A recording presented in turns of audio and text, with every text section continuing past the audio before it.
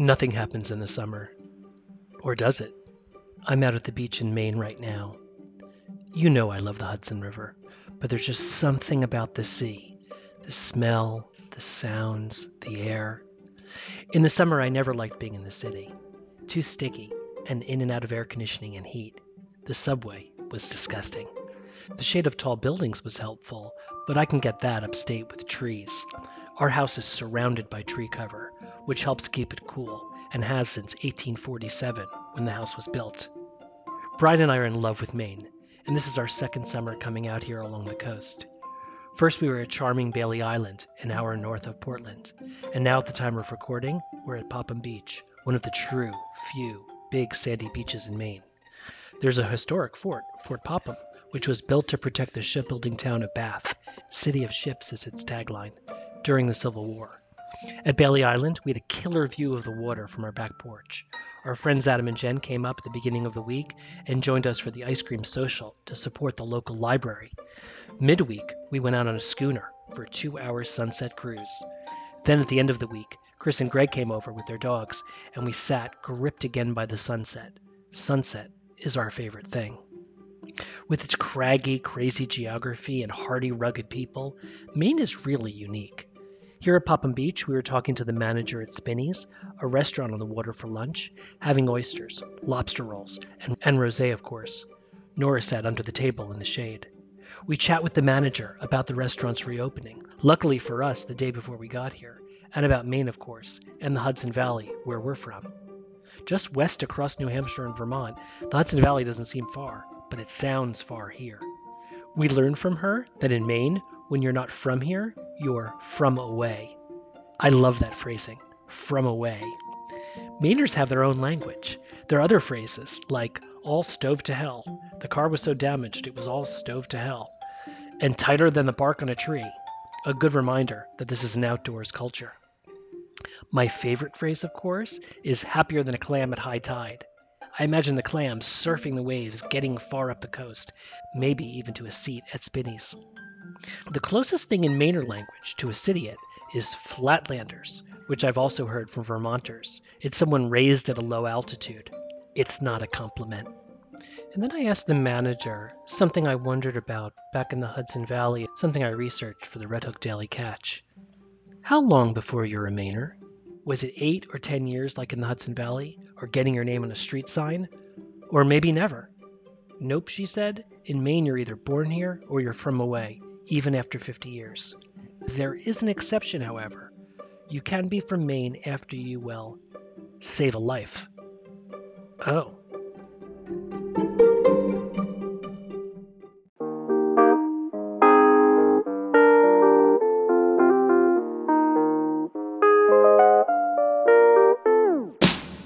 The valley moved up from the city, it's a new way of living and I'm trying to get used to it. 1 park coolers, half an ounce of an idiot. Ordered a Manhattan and they call me a city, yeah. At first I hurt my feelings, but it's kinda got a ring to it. When you move to the country, they can tell when you're new to it. I'm looking at a place, but I'm trying to keep fitting in. It takes too long to be a local, so for now I'm a city-it.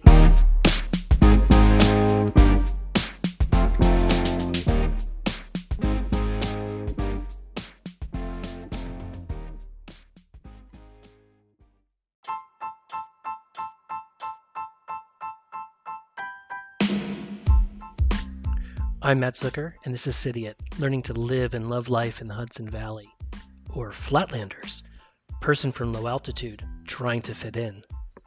I like the idea that you can be an insider 1 minute and an outsider the next. We drove more than 300 miles in our electric car. Yes, there are chargers along the way, for a 2-week vacation in Maine. Now, when you're away from home, you get nothing done, which is sort of the point. This term Flatlanders is awesome, though. Some Maine slang dictionaries say it's intended more for people from Massachusetts, also called massholes, which would make sense comparing the hilly, rugged coastlines of Maine versus flatter Massachusetts, well, except out in the Berkshires. Hudson Valley is curvy, but not mountainous until you get to the Catskills. I think the term works for us, too. I like the otherness of it. I'm from away. I'm a Flatlander, visiting here, your beautiful state, Maine. Brian has learned to shuck oysters. I've been busy doing nothing. I finished the new David Sedaris book, Happy Go Lucky, and I'm now reading Woods Queer, about two women homesteading in the backwoods of Maine on their own. I'm learning too much about them being busy and productive in the woods, the goat fences they built and electrified multiple times. They do nearly everything themselves too, which of course made me think of that to-do list I started months ago. Remember that?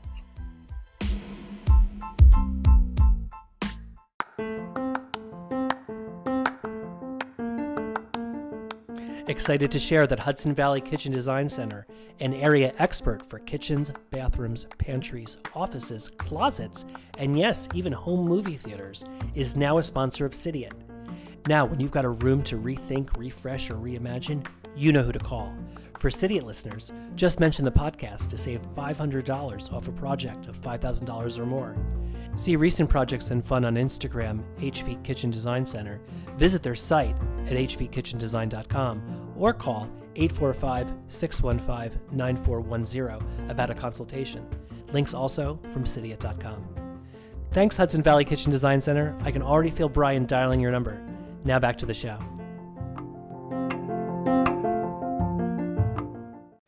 Back in episode 66, I talked about spring to-do lists, including ours, Robinson's at Gregg Farm, and a few from listeners like you. Brian and I have made some progress. The two new structures we had built last year have finally been painted. In country talk, or in the willy wax as Mainers might say, they're called outbuildings. One outbuilding was a little shed we had constructed for the garbage cans to free up space in the garage when we got that second car. It's a cedar wood structure on a supported platform with doors. It's very cute. The second structure is in the back garden, a gardening shed. It's much bigger and can fit all of Brian's gardening crap, plus extra chairs and other things that we don't have a full basement for. It's the same design in cedar as the other structure, built in a day by these guys who, well, build structures in a day. These two outbuildings stayed unpainted for a year, not because we were lazy, but because we were told it's good to let the wood age. Well, finally, thanks to two guys referred to us by our friend Tom, now they're a handsome gray like the trim on the other buildings and the fence. We had originally planned on doing black like the house, studio, and garage, but then Brian and the guys realized matching the trim would look better and more appropriate to what those structures are. While they were here, they also restained the studio and painted the piping from the mini splits on the exterior of the house. When we had those 6 mini splits installed for AC and heat, there's all this white piping on the exterior of the house leading to the outdoor compressors. It was kind of ugly when they installed it, but we were told we can paint the piping, so we did. These we did black like the house to blend in versus gray trim, which would stand out and scream, "Hey, look at the mini splits that we put in." I like the guys who did all this work. I brought them coffee, I chatted with them. They started to power wash the back deck when they told Brian, "Hey, could you pay us today?" Brian said, "Sure, but why?" "Oh, we're not coming back tomorrow. We need to go to Arizona, but we'll be back in August." "Well, what about fixing the rest of the deck, the broken lattice skirt, and a half a dozen other small jobs we've been aching to get taken care of?" "Oh, we'll be back to do them then. Bye." Idiots, I think we're getting used to this. Well, we were getting used to people not showing up and not following through, but leaving in the middle of the job? It happened during the fence painting when they basically never came back, and half our fence was gray and half was green for 6 months until we could find a new person. Some of you are thinking, "Guys, just do it yourself." I know, I think about that sometimes. There are YouTube videos, I have hands, admittedly working from home, we also have a little bit of time. We could do some of this. Flatlanders aren't necessarily all idiots.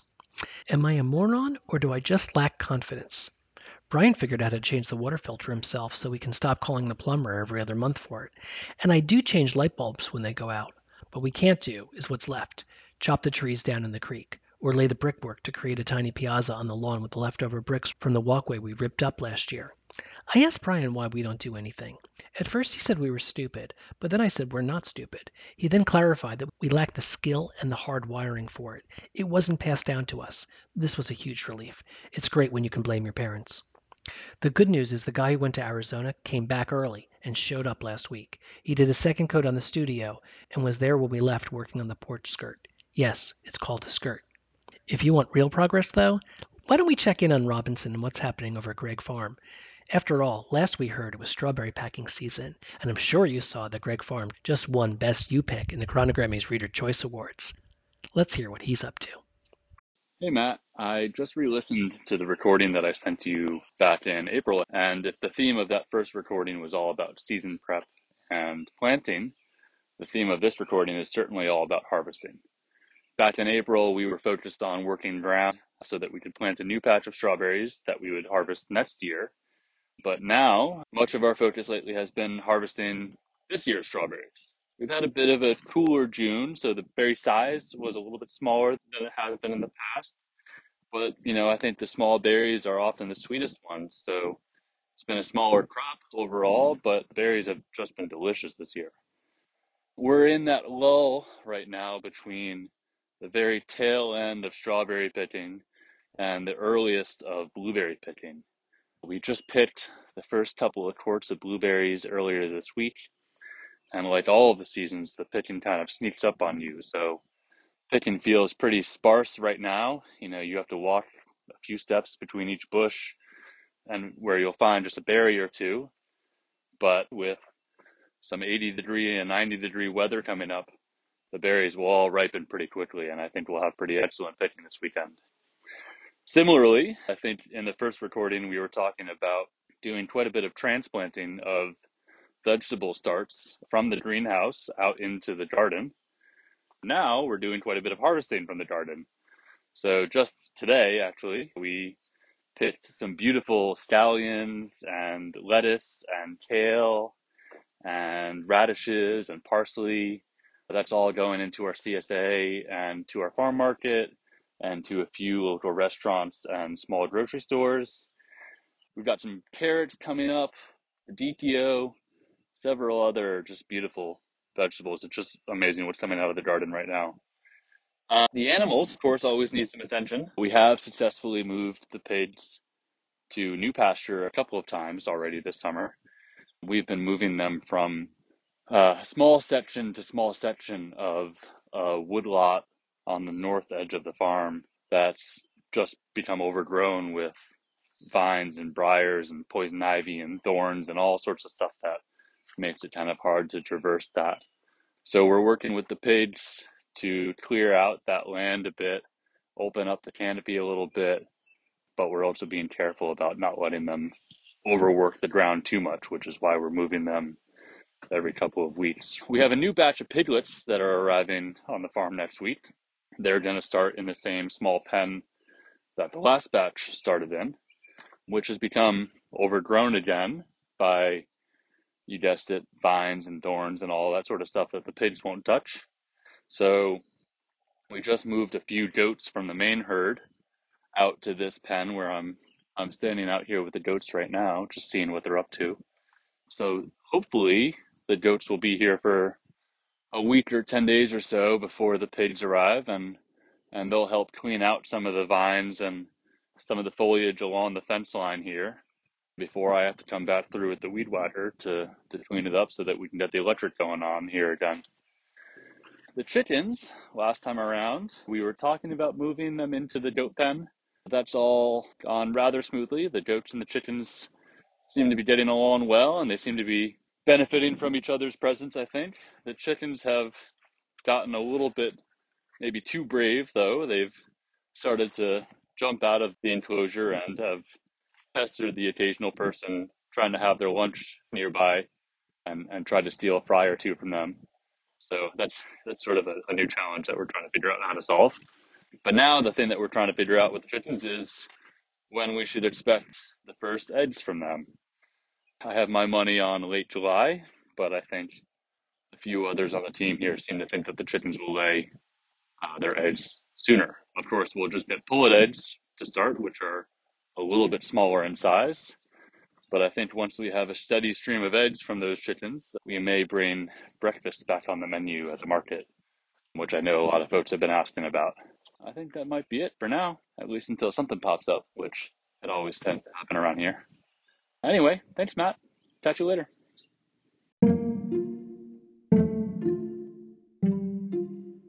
Thanks, Robinson. I'm either inspired or intimidated by your list. Also on everyone's summer list, though, is enjoyment and culture. If you love art, you won't want to miss the third Upstate Art Weekend, July 22nd to 24th, all across the region. More than 100 exhibitions and projects will be on view. Plus, over 50 artists will open up their studios to the public, which is new in 2022. In terms of scale and size, we're talking about a 3-day self-directed event across Columbia, Delaware, Dutchess, Greene, Orange, Putnam, Sullivan, and Ulster counties. You'll find more info at upstateartweekend.org, and there's a link to also curate your own Google map across all the participants. Thank you for listening to City It. City It won a chronogrammy again for Regional Podcast, this time for runner-up. You know how I feel about awards. I'm happy to come even in second. And to have all these listeners, supporters, and the show growing the way it's been, well, as they say in Maine, it makes me happier than a clam at high tide. Come visit.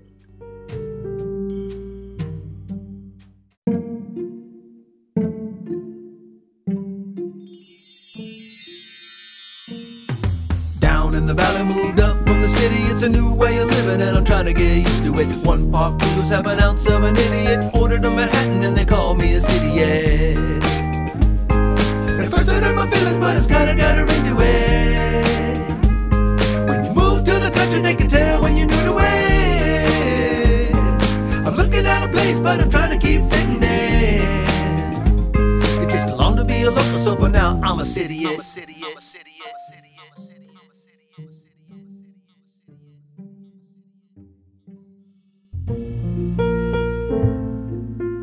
Upstate and chill.